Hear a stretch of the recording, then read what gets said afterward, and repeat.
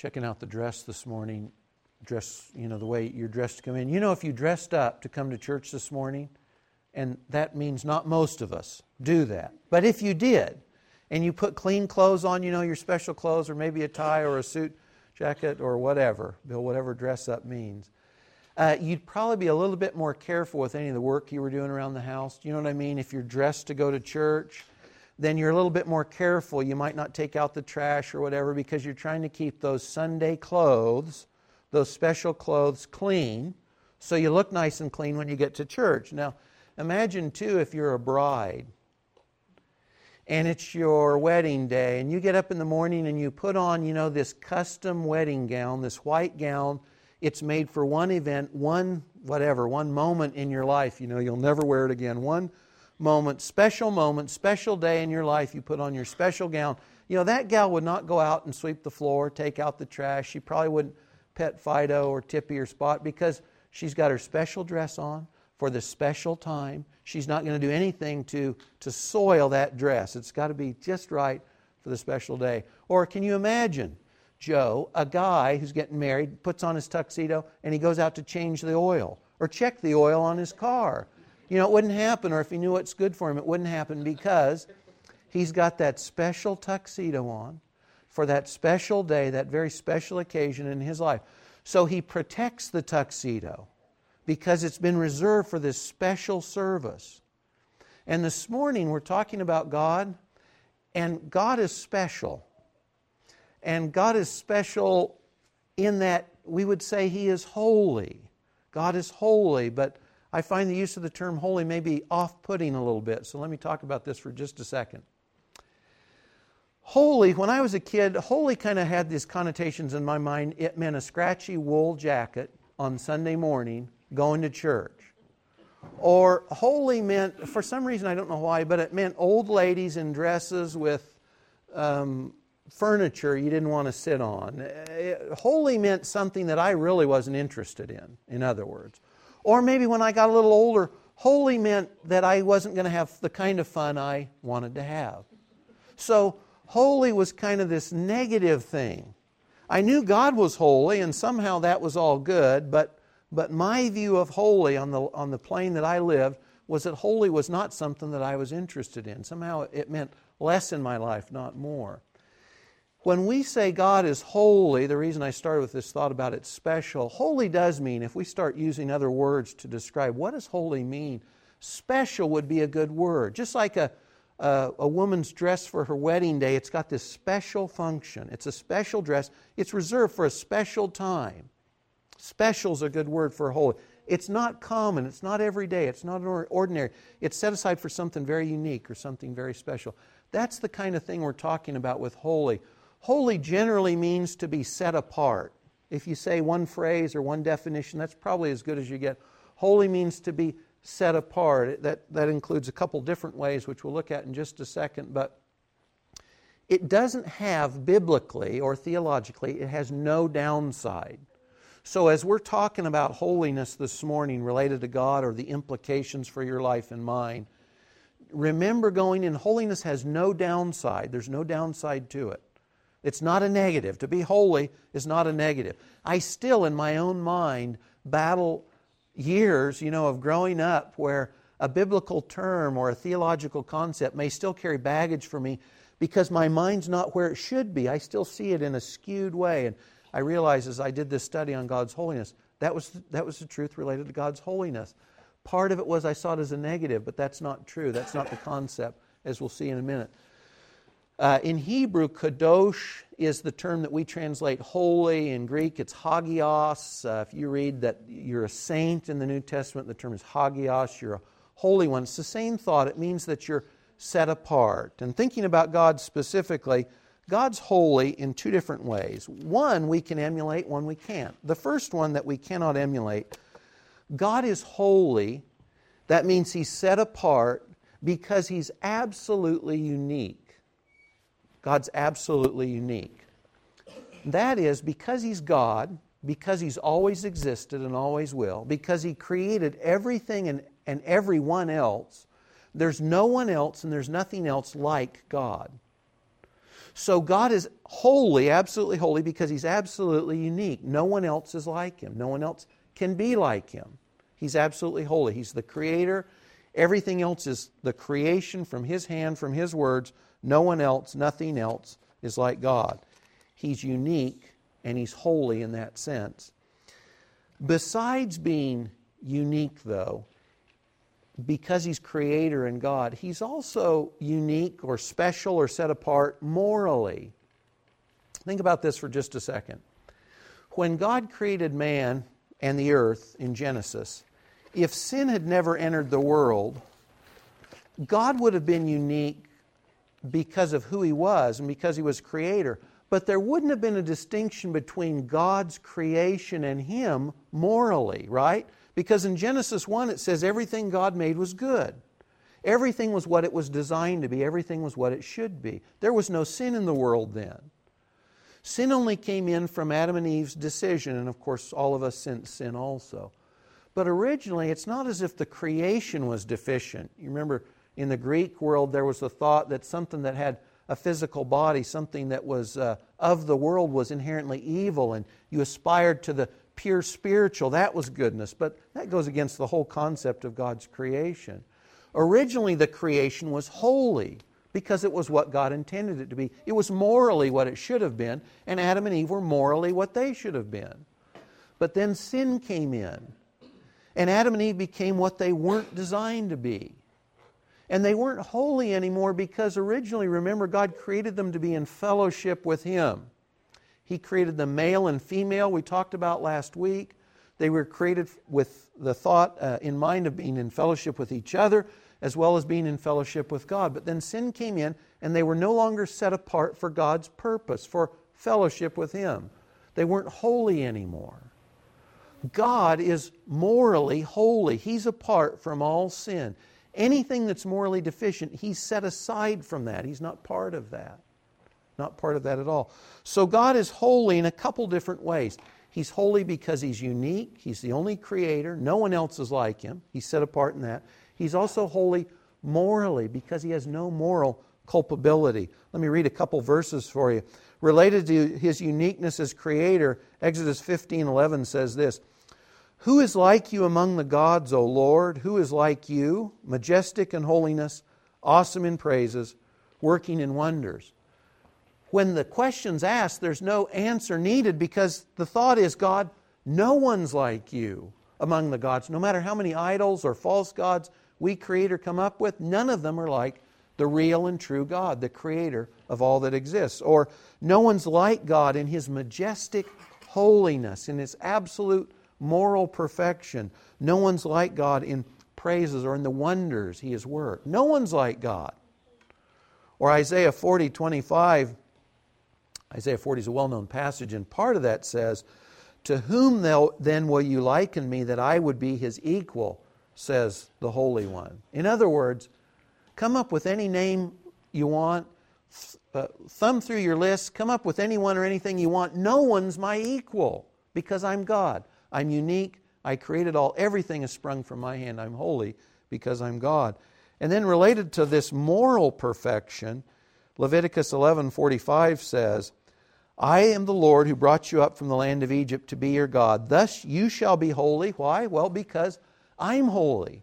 To be in fellowship with God, He says, because I'm holy, you've got to be holy. We're called to God in holiness because that's what He is. Or Psalm 99 verse 5 says, "Exalt the Lord our God and worship at His footstool." Why? Because holy is He. He is holy. Or if you go to kind of the end of time or the visions in heaven with John in Revelation 4 verse 8, the four living creatures, each of them having 6 wings, are full of eyes around and within. Basically, this means they see everything. They know the way things really are. Day and night they don't cease to say, "Holy, holy, holy is the Lord God, the Almighty, who was and who is to come."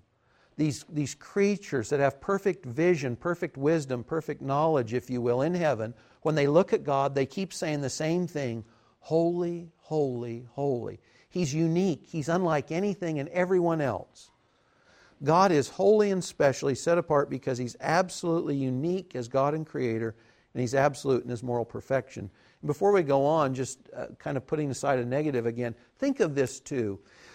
For you and I to be holy, like God is holy, we don't lose something, because think of God. Do you know of any creature, any person in the universe that experiences any more joy than God does? See, God has more joy than anyone else in the universe. Joy is inherently part of His persona. Remember the fruits of the Spirit, love, joy, peace, these things? God has that in spades. God's perfectly holy, and yet He has perfect joy. In other words, He doesn't need to do anything morally deficient to have joy. The perfect one morally is the one who experiences the most joy. Or the one who's perfect in his unique quality as well as his moral quality, he's the one who has the most peace. God has more pleasure than you and I will ever have. He does things, He says in Scripture, for His pleasure, and He's perfect in His motivation, in what He says and how He carries it out. He's perfect in all that, and He experiences the most pleasure also. So in saying all of this, when we say God holy, there's no downside here. God being holy means He experiences the most joy, the most peace, the most pleasure, etc. And for you and I to emulate holiness, there's no loss for us, because there's no loss for God in being holy. So He's unique. No one else like Him. He's also morally perfect. Along with this holiness, I need to throw in a couple other things. God is both perfect and He's just and righteous. These kind of tie to this thought of holiness. I need to get them in this week, so I've covered them. They're important. God is perfect, and He's also righteous. We might say He's just. Or in today's language, we might say He's fair. But think about this for a minute. You know, people who know something about diamonds will say of a diamond it's perfect, that it's been cut just right, so the facets are perfect, it displays light just the way it's supposed to, all these things. Well, God's kind of like that. He's absolutely perfect. He's flawless. So no matter how closely you scrutinize God, there's no deficiency to find. He's flawless. There's no deficiency in God whatsoever. Or we could say God's complete. He is everything God should be. He's everything God should be. He's blameless. That means He's nothing that God shouldn't be. He's perfect. God's perfect in any way you look at Him, no matter how closely or how distant or what aspect of His nature, character, word, works. He's perfect in everything He is and everything He does.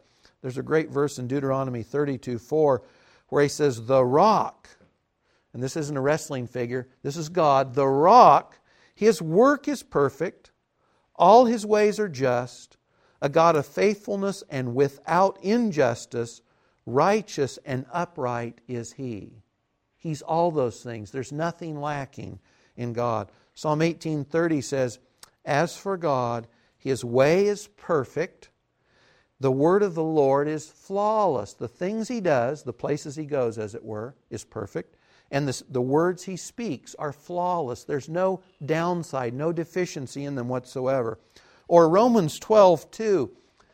When Paul's gone through this litany of the benefits Christians have in Christ, he then commends them in chapter 12, based on all these blessings, to grow up. And he says in Romans 12:2, be transformed by the renewing of your mind, so that you may prove, or so that you'll know and understand what the will of God is, that which is good, acceptable, and perfect. Paul says the more closely you see reality, the more fully your mind, your thinking is changed so that it reflects truth, the more you'll see that God's will isn't just good, it's not just palatable, that acceptable, it's perfect. It couldn't be any better, it couldn't be any different. When you and I struggle in our minds against God's will, so to speak, it's because we don't see things as they are. It's because our mind is unrenewed. When I do a study on holiness and I come in with baggage about holiness is somehow a downside, that's because my mind's not where it should be. I've got to see things more clearly. I've got to see things in a different light. So God's perfect. He's nothing He shouldn't be. He's everything He should be. He's also just and righteous.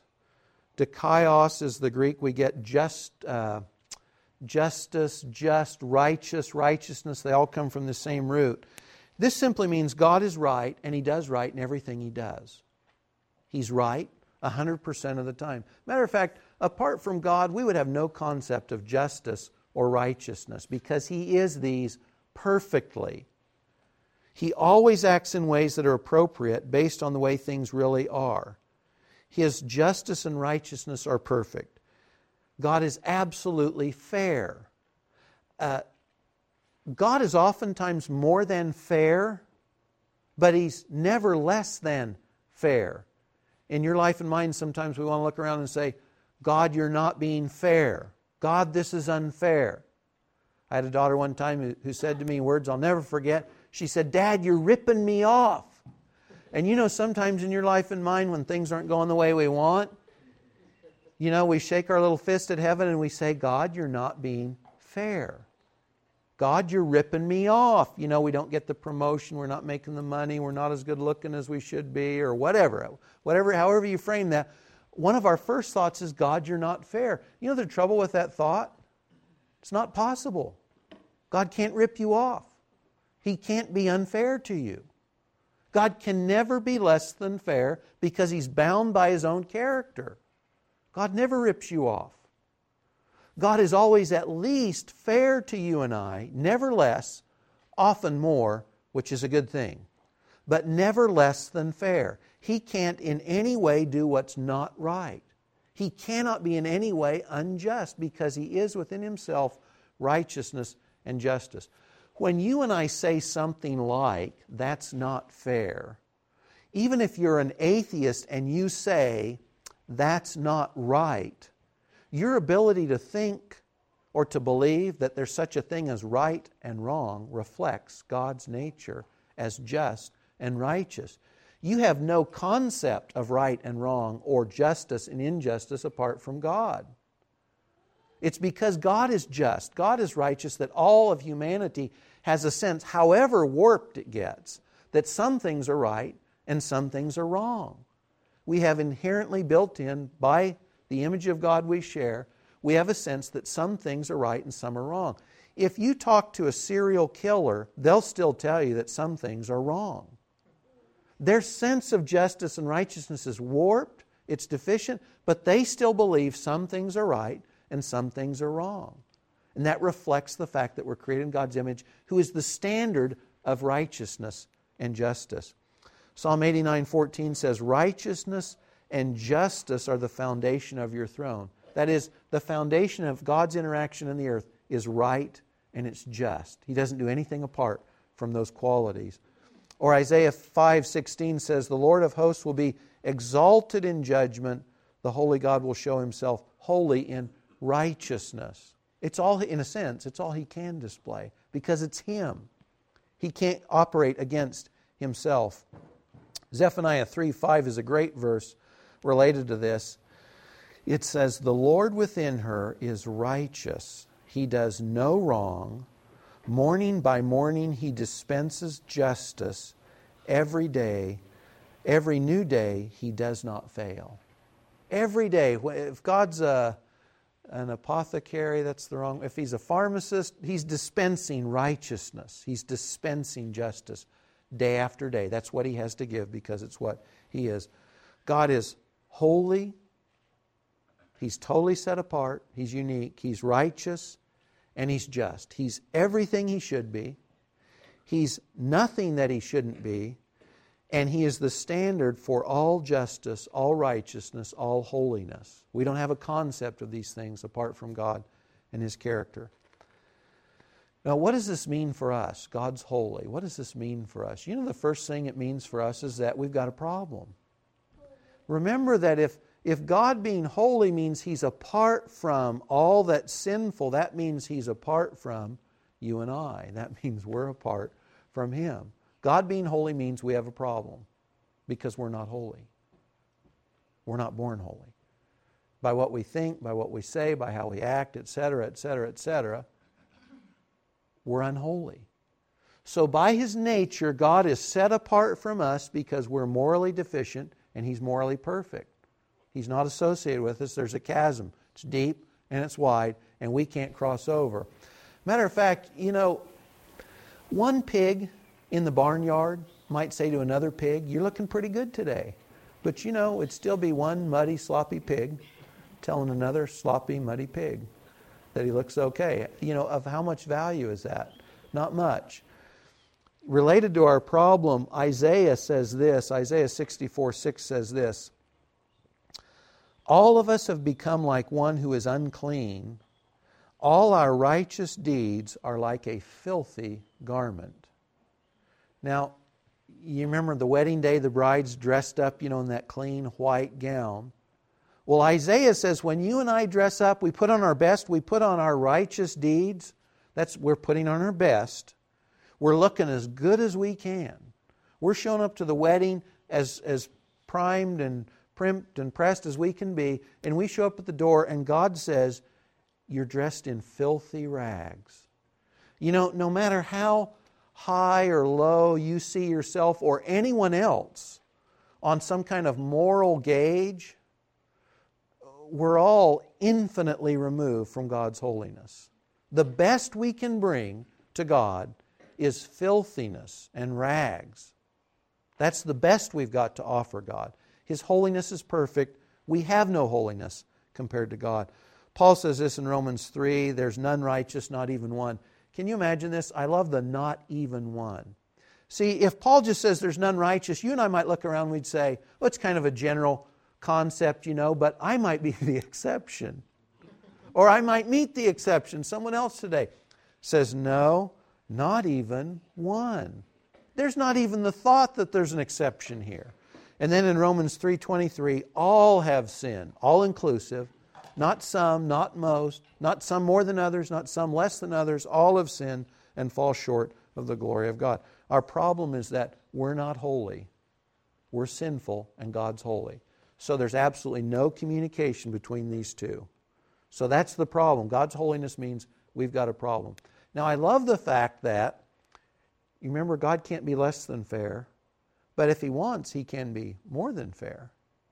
So if God was just fair, righteousness and justice would condemn all of us to eternal separation from a holy God. His holiness would mean He can't be with us.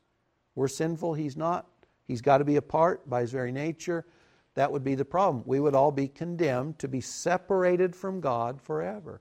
But of course, going beyond fairness, He didn't violate His justice or His righteousness, but going beyond fairness or justice or righteousness in love, He's perfectly provided for our utter sinfulness through a perfect atonement, through the perfect life and then offering of His Son Jesus on the cross for our sins. You can read about this in Hebrews if you want. Jesus was the perfect sacrifice. He was the blameless one who had no sin Himself, and so therefore He could die, the sinless one. His death would be redemptive for sinful ones like us. If He was just another man, He would bring His own sinfulness to the plate. He would die and that would be it. We would have no benefit. Only a sinless one could be an offering for sinners like you and I. So God did no injustice and He was never less than righteous. He was fully just and fully right and fully loving when Jesus died on the cross for your sins and mine. Now remember, whether you're thinking in your own mind or you're talking to someone else, the best you and I have to bring to God's holiness is filthy rags. You cannot get around that. So when you're thinking in your own mind or you're communicating the gospel to others, the good news is that we're filthy pigs, that God's caused to be reborn by His doing, if you will, into sheep. Or that we're the filthy, sinful ones that God has done something about to fully provide for that. God's done no injustice. He's provided salvation that we accept. We gain the benefit. We did none of the work. We couldn't do any of the work. We bring filthy rags to the equation God says won't do. If we're going to be saved, it's going to have to be through another venue. It can't have anything to do with us. So God provides a perfect provision for your sinful condition and mine through Christ's perfection offered on the cross, then raised from the dead. Remember, the resurrection is important because it means that sin was atoned for. Sin was covered. So now we've got statements like this from Paul in 2 Corinthians 5:21. The Father made Him, Jesus the Son, who knew no sin, sin on our behalf so that we might become the righteousness of God in Him. We bring sin to the equation. God provides the righteousness in Christ. This is mind-boggling too, because remember, if God cannot tolerate any unrighteousness, it means the righteousness He provides for you and I has to be perfect. Can't have any flaws in it. The justice He gives us has to be perfect. If there's any deficiency, it's unacceptable to a holy God. So when you and I entrust ourselves into the care of Jesus Christ, we get a perfect righteousness because it's His. God couldn't accept anything less. So God made Him, Christ who knew no sin, sin on our behalf, that's the crucifixion. And then post-crucifixion and post-resurrection, Jesus turns around and says, to all who will accept me, John 1, who will believe in my name even, He says, He gives those His perfect righteousness. You don't earn it. We don't live up to it. But He gives it to us. It's ours in Christ, perfect righteousness, perfect redemption. Or 1 Corinthians 1:30, by His doing, you see the Father and the Son in these equations, by His doing, the Father's, you are in Christ Jesus the Son, and Christ has become to us, we haven't provided this for ourselves, Christ has become to us wisdom from God and righteousness and sanctification and redemption. The sanctification is holiness, hagios, it's the same word. Christ has become those things for us. We don't provide them. So our problem with the holy God is provided for by a holy God through His Son Jesus. Then we get perfect righteousness. We bring the rags, we get this perfect clothing of righteousness. We bring the sin, Jesus gives us His righteousness instead. It's perfect. It couldn't be anything less than that. The second thing, there's many things we could say, but the second thing I want to say this morning is God must judge evil and He must reward righteousness or good. God must judge evil and He must reward righteousness. Because God is absolutely just, He must punish evil. He cannot do otherwise. He cannot not judge evil. He cannot not praise what is right. Have you heard people say something like this? I don't believe that a loving God would judge people. God's love, 1 John says, God is love. And this is true. And so therefore, because God is love, He won't judge people.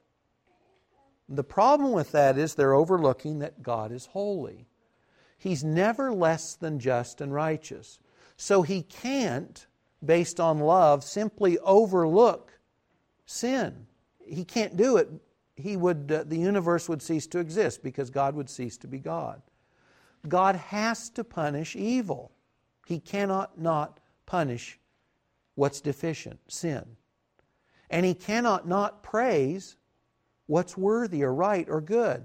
You know, when you read the Psalms, you're praising God. Why? Because He's worthy. He's holy. And when we see something that's what it's supposed to be, it draws out our praise. God praises what's good. His nature, in a sense, if you will, requires it. If you look at many of the passages about Christ's return, they talk about Him bringing His rewards with Him.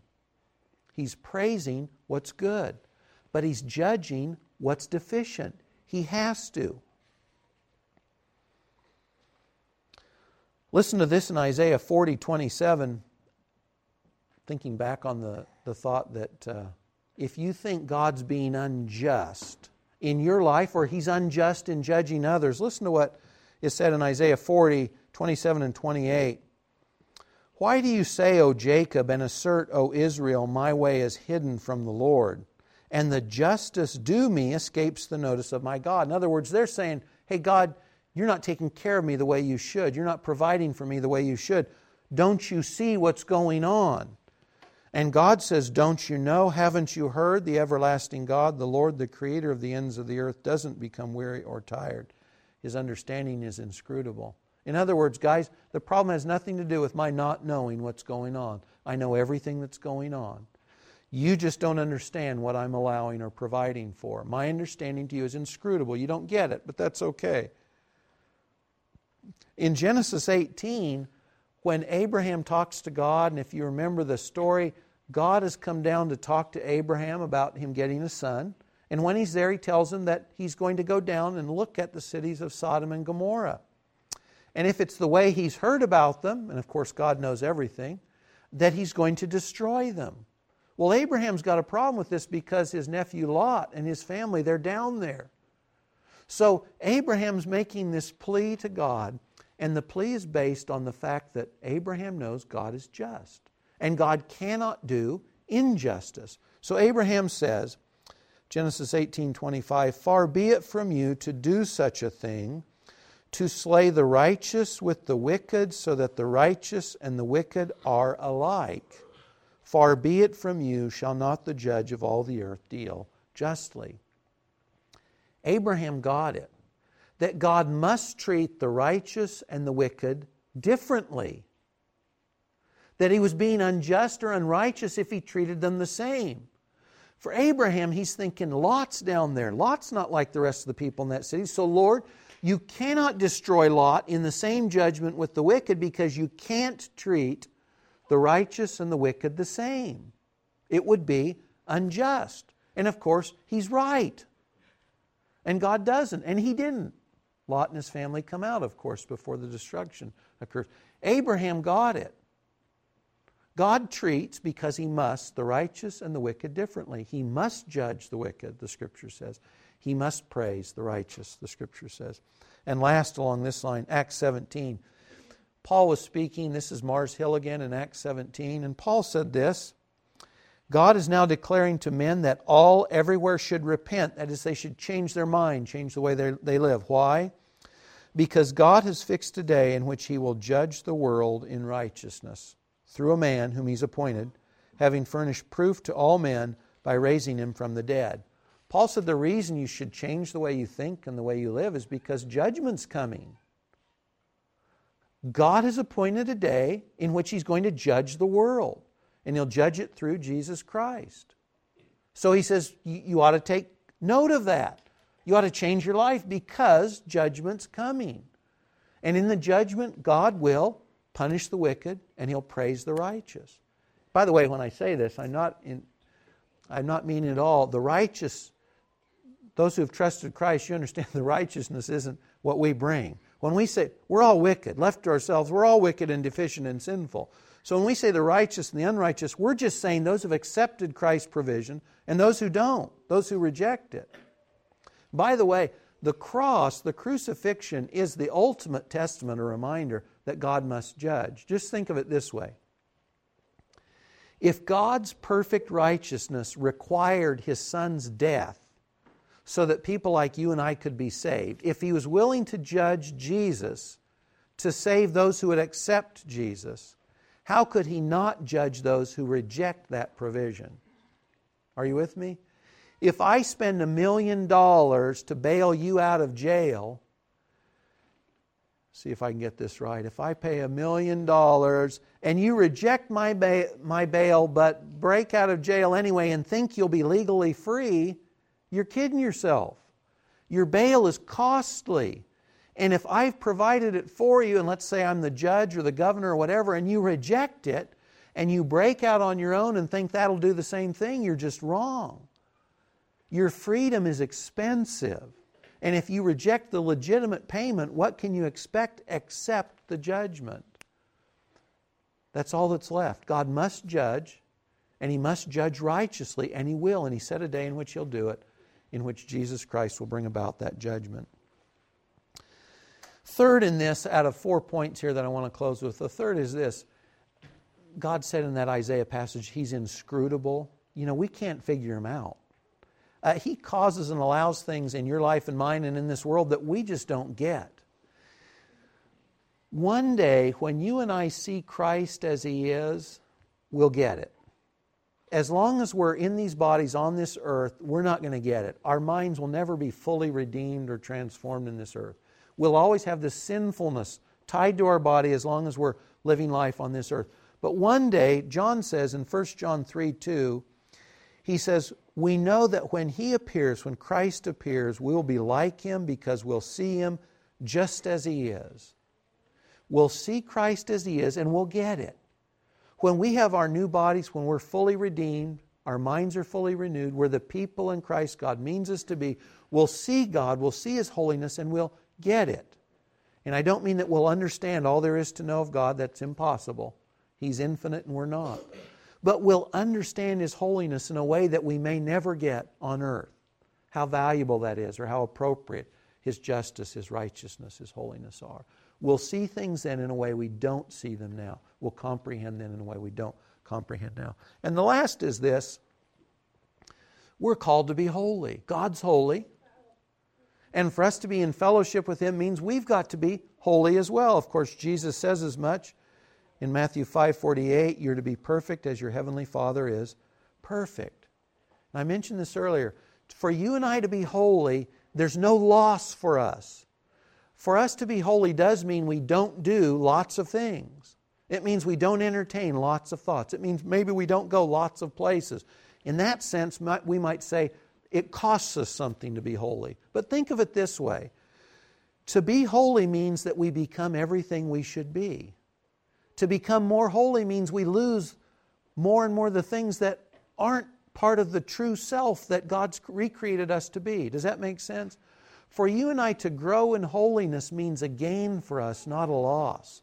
Whatever it costs us to avoid things, actions, attitudes, thoughts, places, activities, whatever it costs us, we gain something that we couldn't have had otherwise. So just as God, who's perfect in holiness, has more joy and more peace and more pleasure than anyone else, the more you and I become holy, the more of those same things we gain. You won't lose pleasure by becoming more holy. You'll gain it. You won't lose joy by becoming more holy in your moral choices. You'll gain more joy. You'll gain more peace. C.S. Lewis had a great phrase about sin. He said, sin requires an ever-increasing, investment for an ever-diminishing return. Does that make sense? Addicts, if you take drugs, if you get on certain kinds of pain meds from your doctor, you got to be careful because you build a tolerance to them. Right, Stan? So if I take an Oxy something for my painful back, I take those when my back's painful, but I don't take them later. Because I'll build up a tolerance, and then it requires more of the same thing to get the same effect. And whatever you and I try and substitute in our life for God, or for holiness in this sense, it does this thing. It requires an ever-increasing commitment, whatever it is, for an ever-diminishing return. So whatever it is that you and I try and fill ourselves up with in an unholy way, it can be anything. You can be a workaholic. It could be work. It could be sex. It could be drugs. You name it. It can be anything. But this is the scenario you find yourself in. You work harder and harder to get less and less. But when you choose holiness, when you go God's direction, you just get more and more of the good stuff. You get more and more of what's satisfying because you become more and more of what you're designed to be, and you experience more and more of God, who is life, who is joy, who is peace. You get more and more of all the good stuff, less and less of all the bad stuff. So for you and I to grow in holiness, it's all gain. There's a caricature in our culture that to be holy means to go to church, it means to be self-righteous, it means to look down your nose at others. We're not talking about any of that. And guys, frankly, if any of us are honest, I don't care how long you live on this earth, the closer you get to God and you look at yourself, the more you realize there's an infinite distance between God and you. And I don't care how clean your life looks, I don't care how saintly, how godly you are, infinity lies between your level of holiness and God's. And so, one pig telling another pig you're dirty, this does not go very far. And in Jesus' day, Jesus looks at Pharisees who look great on the outside. They look religious. And they do all the right things. They go to all the right places. They meet all the right people. But what does He say inside? They're dead. That's not what we're talking about. We're not talking about religion. We're talking about God and becoming like Him and letting go of things that we're not designed for, meant for. And as we grow in holiness, we get more and more of the one who is life and justice and righteousness and perfection. So there's no downside to you and I becoming more and more of what we should be, becoming less and less of what we shouldn't be. We are to be holy. You know, in the end, I didn't read the end of 1 John 3:2, but it says, 3:3 says, everyone who has this hope of seeing Christ as He is, purifies himself as He is pure. You know, the snow fell last night. Did you guys look outside this morning? That snow is pure snow right now, isn't it? It's just snow. Came out of the sky. It's fresh. You know, it's on the trees. You go out, scoop it up in your mouth or whatever. But you know, give it a few days and what happens? A little dusty. Birds get into it. You know, whatever. It becomes less and less of what it is. For you and I to be holy and to be pure, we're just chucking dirt. We're just getting rid of things that aren't part of who we really are anyway, just like that snow. The snow is pure. That's what we're aiming for. In the end, this future hope that we'll see Him as He is, it's supposed to purify us because we're thinking of that wedding day. And you know, all of us, if you're a Christian, you've been called to a wedding. You know that? It's a wedding feast, and we see it in various passages in the Scripture. But just imagine this. You're like the bride, and you're thinking about that wedding day. And you know, you got to be dressed right to go to this ceremony.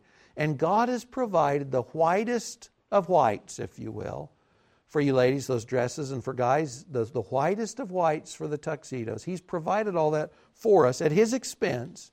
We're invited to the feast. He's given us just the perfect clothing to show up in. And so He said, with that in mind, keep those clothes clean. Don't get down in the mud. Don't change the oil in those clothes. Put the coveralls on, Joe. But you know, you're dressed right. You're called to this wedding. This is who you are. This is where you're going. That should impact the way you think about life. Because I've been given these clean clothes, as it were, Christ's righteousness. God says, now, hey, take care of that. Now, you know, none of us keeps those clothes clean. We're the little boys, if you will. We're playing in the mud. What do you mean my clothes are dirty, Mom? What do you mean you just washed my clothes? You know, there's the mud puddle, and here am I. All of us fail. Nobody does this. And when we fail, and we do every day, then we do it. We take care of that the way God has provided. We take those sins to God, and we tell it like it is. We confess our sins, and what's He? He's faithful and He's righteous to forgive those sins. When you go and you tell God, I've sinned, you're telling the truth. When He forgives you, He's being righteous because Christ has covered those sins. We have a momentary lapse, and you know what? Your clothing is clean again. And let me say this. Many of us labor under the guilt of past sins. You got to get rid of that. When you confess your sins to God, He forgives them, and they're gone. And you know, you look at those Old Testament passages, as far as the east is from the west, that's how far your sins have been removed. Where does the east meet the west? It never does. They're opposite directions. Or, you know, it's as if God takes our sins and puts them in the deepest sea. They're beyond your ability to get at. So we're called to be holy, but the truth is, none of us are. We're not. Every day we blow it. We're less than holy. So when we do, we take that to God, and He is absolutely righteous.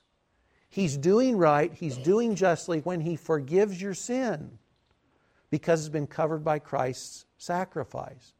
So if God has forgiven it, don't you carry it around. Don't you labor under the weight of what God has already forgiven you of. As far as God's concerned, you're holy again. You're spotless again. You're as clean as that snow that fell last night again. And when you get soiled again, and you will, you go back to God and you do the same thing. And you start over. And there's no guilt left. You have no atoning to do. It's over, it's gone, it's covered. No matter how hard you work to be better, no matter how bad you feel about that sin, what you're offering to God is the rags that He simply cannot accept. So you come to God, you say, Lord, I blew it again. This is what I did. I'm sorry. Forgive me. And He does, because He has to. And He wants to, because Christ has covered those sins with His blood. Well, let's pray. Sorry, I've run a little long. Father, You're nothing less than perfect. You're everything You should be, nothing that You shouldn't be. And Lord, I pray that when we think about you in this kind of perfection, that it's all positive and no negative. Lord, I pray that we understand that for us to be more like you is all gain and no loss. And Lord, in the muddied culture around us, in which to be like you is castigated and mocked, I pray that you will help us to see that your life, we don't need to play around at death, Lord. You have life and joy and peace, and to be with you and to know you is more of all that's good and desirable, Lord. Help us, Lord, make decisions to become more like you. Help us to choose to be holy and set apart from you, Lord. Thanks for providing a perfect righteousness for us in Christ at your expense, Lord. In Jesus' name, amen.